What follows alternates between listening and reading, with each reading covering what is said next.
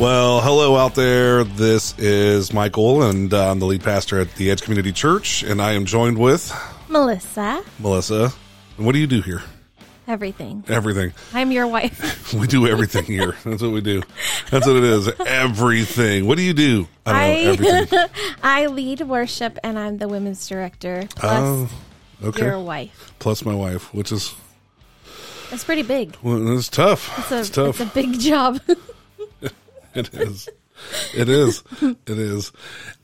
So we're talking about yesterday's service and just kind of sharing some stuff and really trying to dive a little deeper into it and have a conversation about what it looks like. And Melissa's at a disadvantage because she didn't sit in yesterday's service. You know, it's kind of one of those things that she was having to deal with something else. I was serving in kids' church yesterday.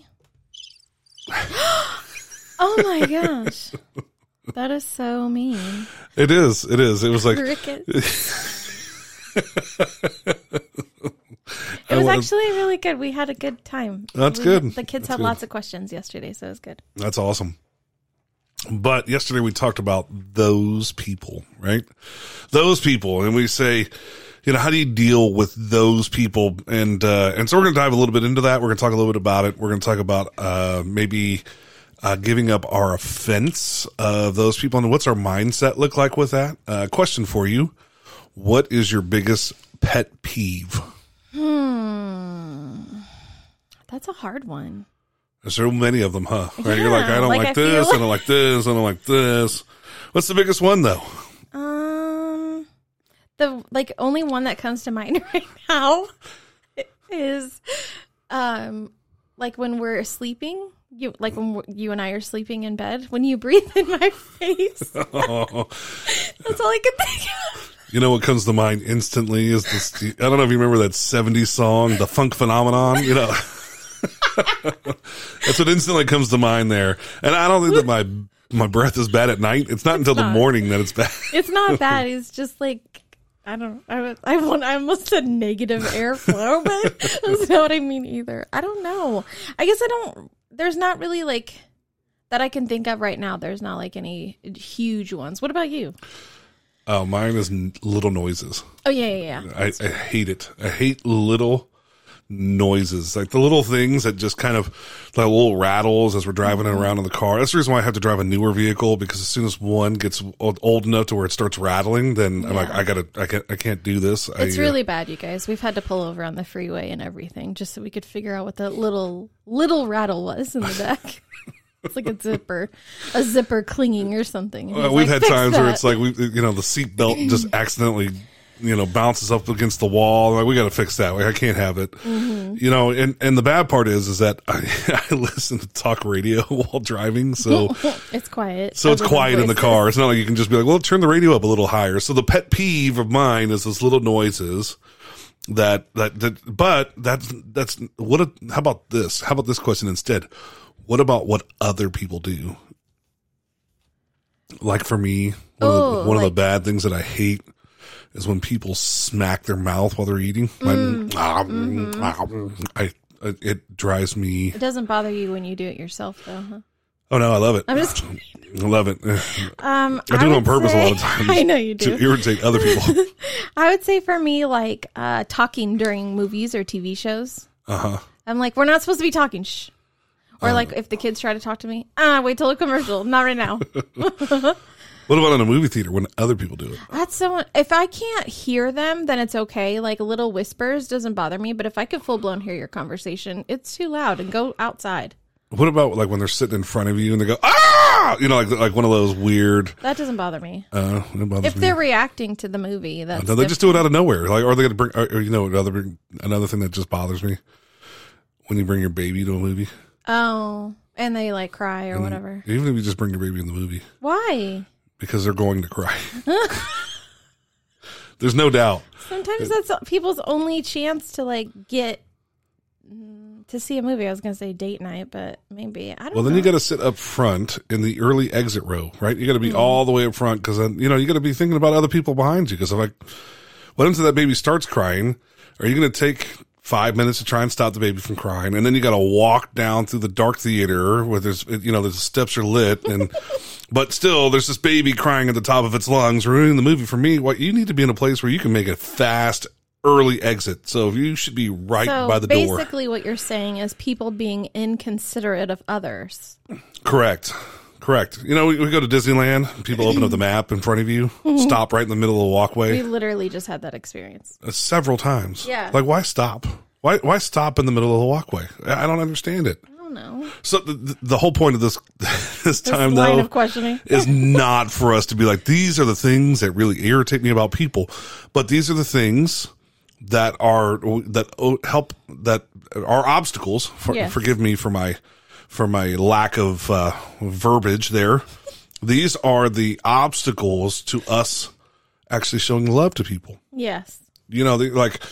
Like when you come into a movie theater and your kid's crying and you don't do anything about it, you're like, he'll shut up sooner or later. Well, it's very hard to love somebody at that point, right? It's very hard when you're in the midst of your anger to go, can I help? It's hard at that point. How can I help you get through this? Because you're at that point. Why don't you do something about that crying kid? Right. You're too focused on your selfish frustrations than you are trying to figure out how to help this person who's obviously struggling, whether it be trying to find a ride at Disneyland or trying to figure out how to have their kid calm down in the middle of a movie. Yeah. How do you typically respond when you get angry? Or offended? So if you get angry or offended, how do you typically respond? I think for me, it just depends on who it's with. It's easier for me to get angry or frustrated outwardly if it's like my family, like my close family, like you or the kids. It's easier for me to respond in an outward expression. Where if it's people that I don't know or people that necessarily I don't have a relationship with, I have a tendency to just like swallow it, like just push it down. And then vent to you. That's how you actually do it with us too, though. You usually shut down and you like... Okay, so my answer would be is I generally shut down and don't talk about it. There you go. That's it. And then you wait for a couple of hours to where everybody else forgets about it. And you're like, so I was really angry about this. And you're like... I have to give myself time to process and like, be able really to angry say about what? What are you talking about now? I know I have some processors out there. Come on, give me an amen there. So the next question would be is how do you respond with love instead then? When something makes you angry, how do you respond with love? What do you have to do? Well, I think you have to be intentional with wanting to respond that way. And it's almost like that, I don't know, I've heard it my whole life, like count to 10 before you respond. Mm-hmm. Give yourself time to like take a breath, breathe, think about like why you're really angry. Have you ever talked to somebody though that way? Like where it seems like they're counting to 10 before they respond to you? We used to have a communication with, we talk to people like that where they go, it's like they're calculating everything. Like, how are you doing? And they'd look at you and go, 1, 2, 3. You're like, did I say it in a language you don't understand? I mean, what happened here? How are you doing? This is such a great biblically founded conversation that we're having. Well, right I'm gonna turn the corner right now. It's coming, I promise you. That's okay. Hopefully, people are laughing along with us. So here's what it says in Ephesians 4:29. This is like one of the best parts here. It says, "Do not let any unwholesome talk come out of your mouths, but only what is helpful for building others up according to their needs, that it may benefit those who listen." All right. So what are some ways that you can protect your mind, heart, and mouth from unwholesome talk?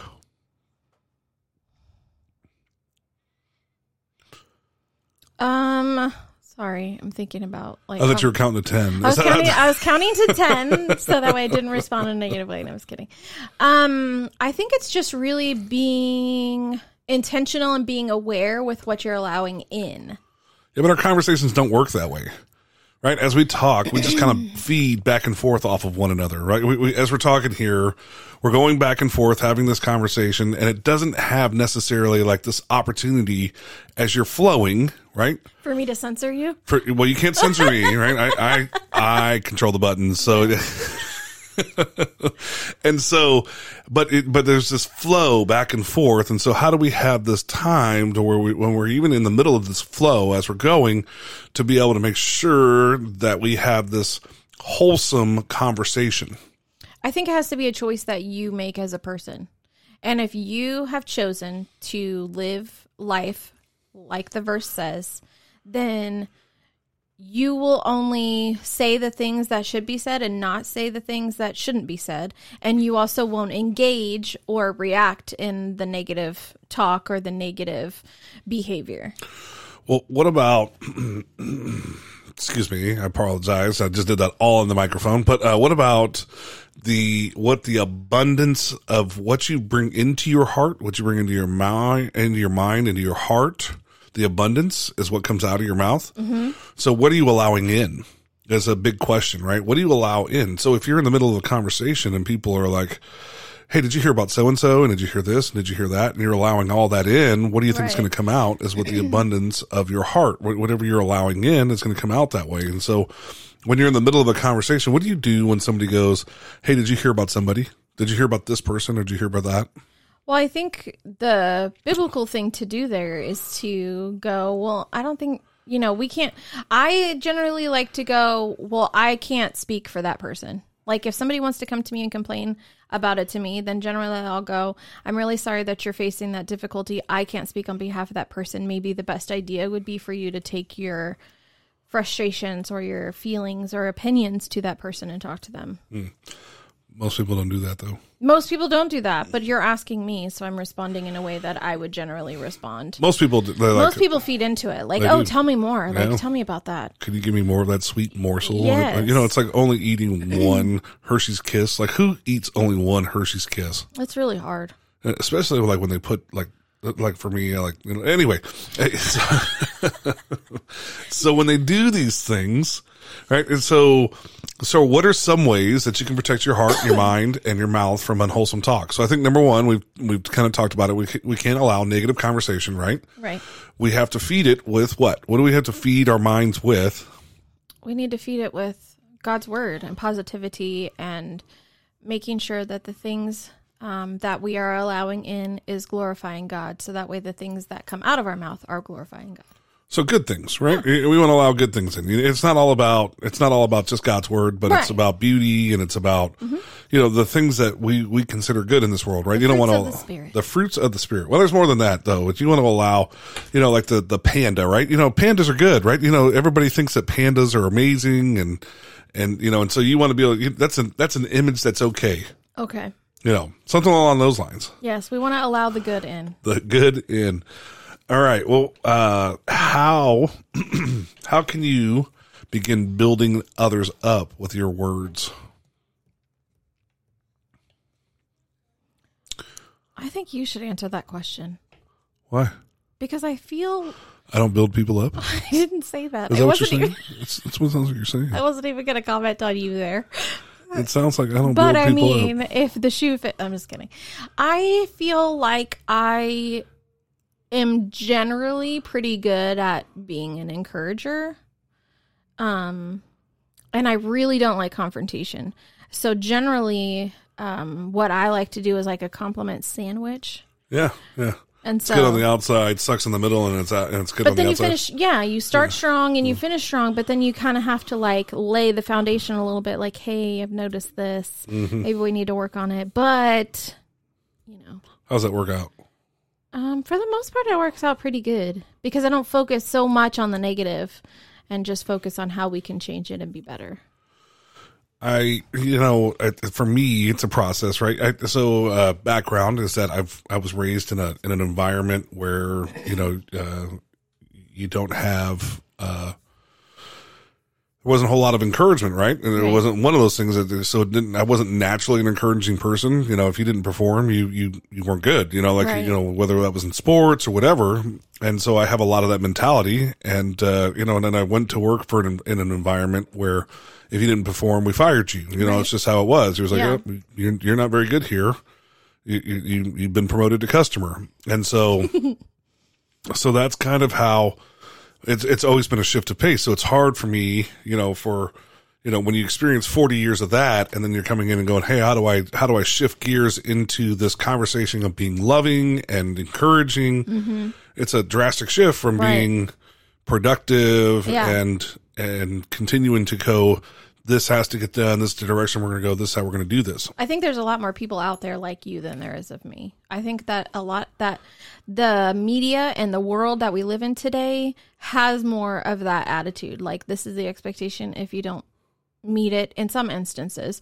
Now, if you go like into kids, like how people see kids, then it's like everybody gets a trophy, everybody's amazing, everybody. That's millennials. So millennials and younger, or this, not millennials, maybe millennials, and so it's this group of this age group. Let's say you're like 30 and under. You're like, hey, I was raised where everything was encouragement.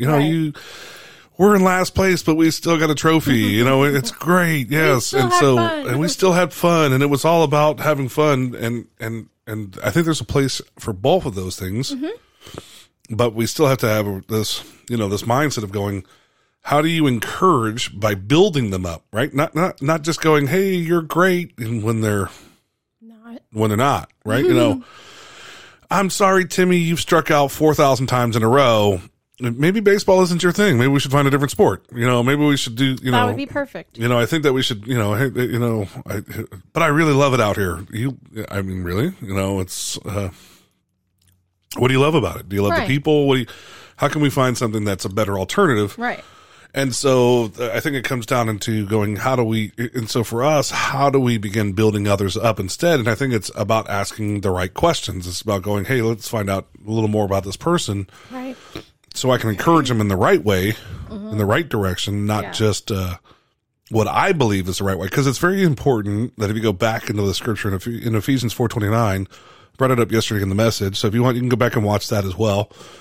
But if it says, for helpful, what is building others up according to their needs. Right.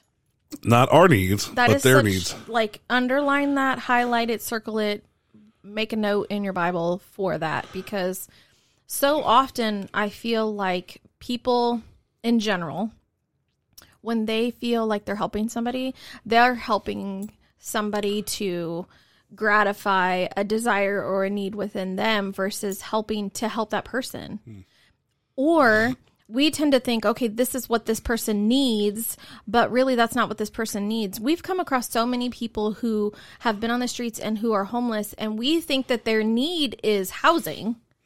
But really, their need isn't housing. Maybe their need is a pair of socks, or their need is a blanket, or their need is a new tent. But when all we're trying to do is get them off the streets, when that's not necessarily a need for them right now. Their expectations and their wants and their needs are different than what ours align with. And if we aren't choosing to listen to what their needs are and just pushing what our thought that their need is onto them is not actually helpful. It just makes the situation worse, or it makes it to where we don't even get progress to happen. Shifting gears. Okay. So, no, that's okay. I just need to shift because we're, this is going so fast. We want to make these 20 minutes and we're already at 18 minutes. It's okay. It's good. Fun. Shifting gears into this, we talked about the 3 Ds of destruction. And, yesterday, these three Ds make it to where we end up having so much stuff. So if you were in a planning session, if you were a demon down in hell and you were sitting there and you were around a table and you were planning on how you were going to take over Christianity and cause more people you're trying to grow the kingdom of hell at that point, right? And so that's what's happening as a demon. You're like, how do I get more people?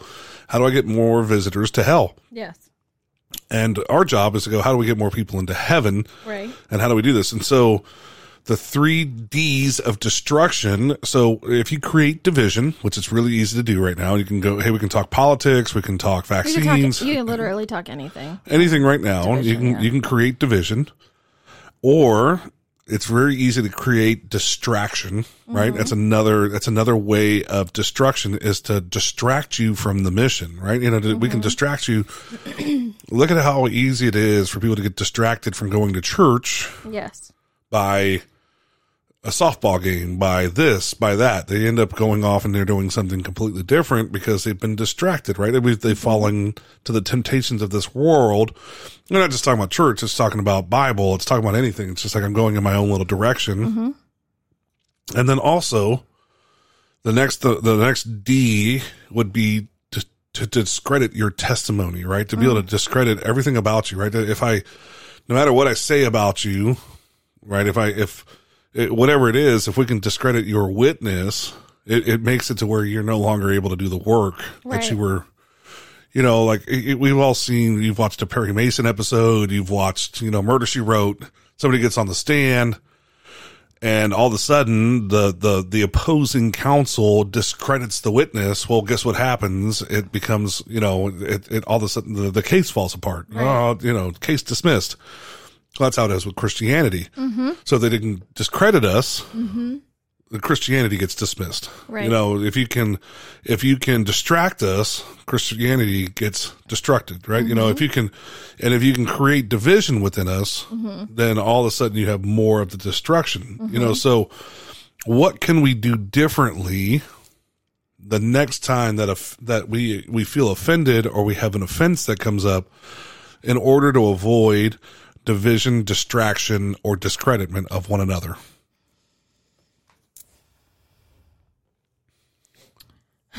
You're asking me hard questions, especially when I didn't listen to the message. Okay.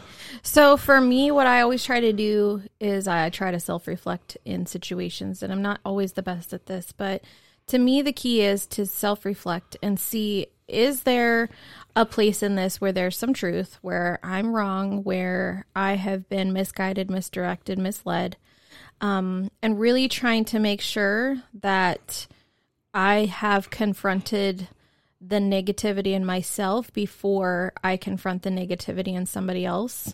And how about this? Okay.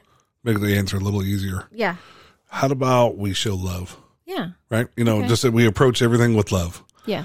So, what you're saying is great, right? Because you got to reflect. Because it's really hard to love somebody as you're talking about your mama. You're like, your mama does this, and you're like, I love you. It's really hard to do that. Yeah. So we have to be able to do both, right? We have to be able to reflect on the situation that we're in, deal with the circumstance we're in, but also we still have to show love. Mm-hmm. One of the things I said yesterday is the day of your hurt should also be the day of your healing. Mm-hmm. It shouldn't be one of those things that should take some time in here.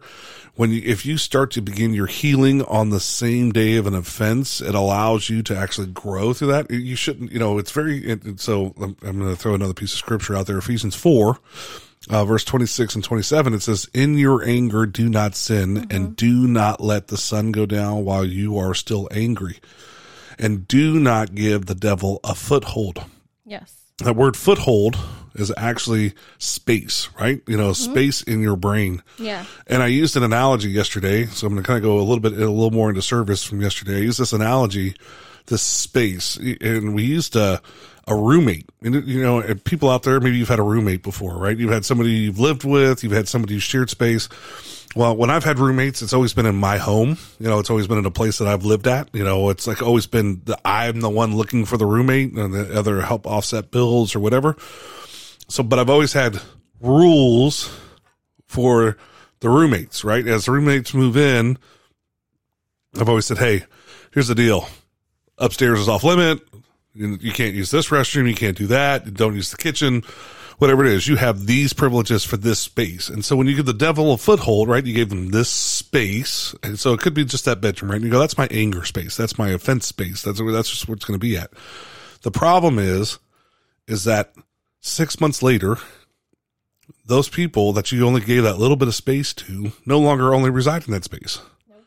They're out on your couch. They got their feet up. They're watching TV with you. They're watching sports with you.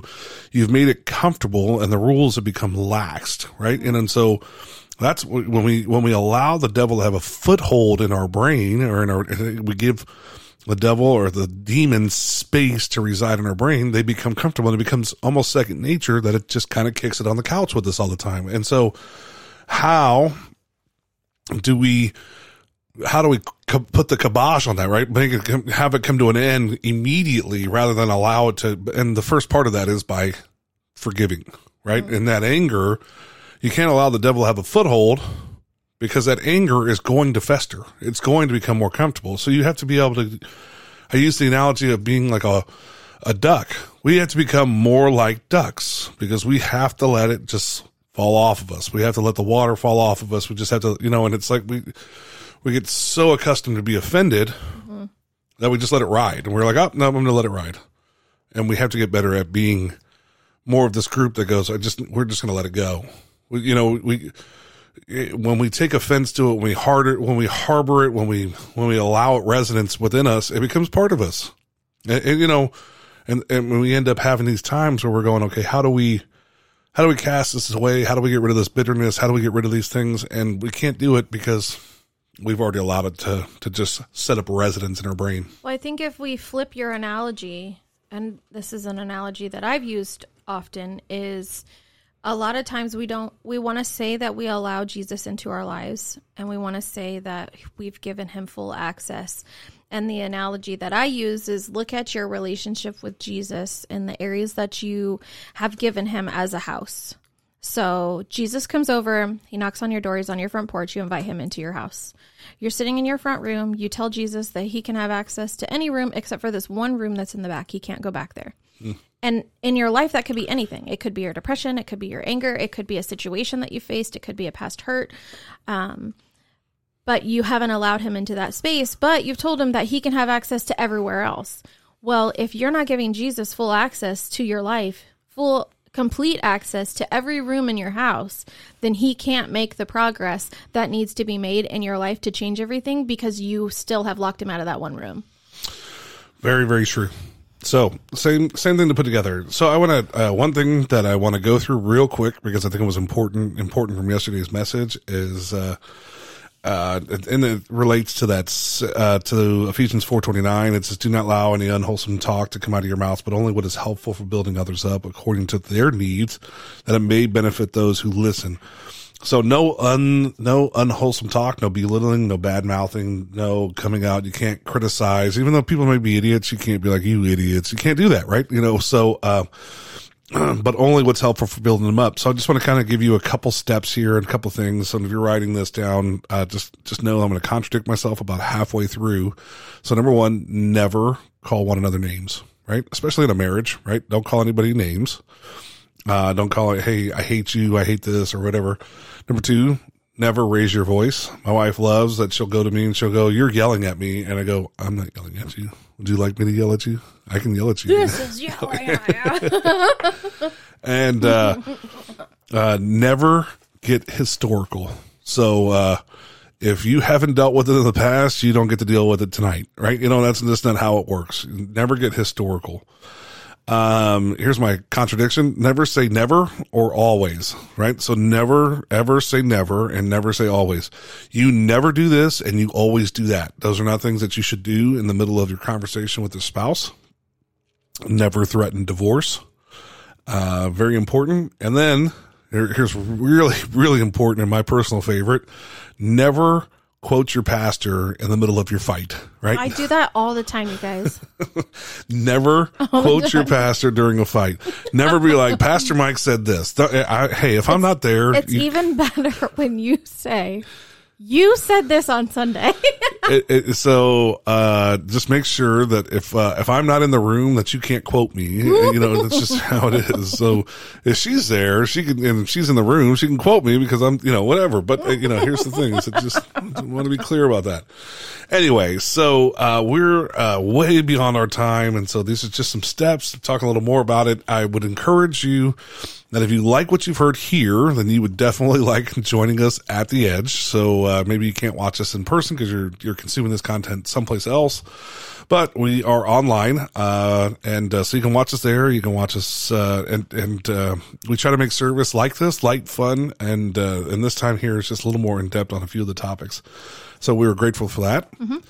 I'm going to pray for us, and then we are going to finish out. We are so thankful that you joined us today, and we look forward to seeing you one day in person or meeting you one day in our travels. But let's pray. Father, we know that being offended is inevitable, but by living offended, it is a choice. Please help us overcome the destructive offenses that we can cause or that have been caused upon us, and heal us where we are still hurting so that our lives look more like yours. In Jesus' name that we pray. Amen. Amen. Well, guys, thank you again And we look forward to chatting with you. And we would love questions, so you can always send us in questions. And you can always share. Yes, make sure you like, subscribe, and share. That would be great. Yes. All right, guys. Well, God bless. Thank you. And thank you for being here for M&M on Mondays. Yes. And don't forget, we are on the edge together.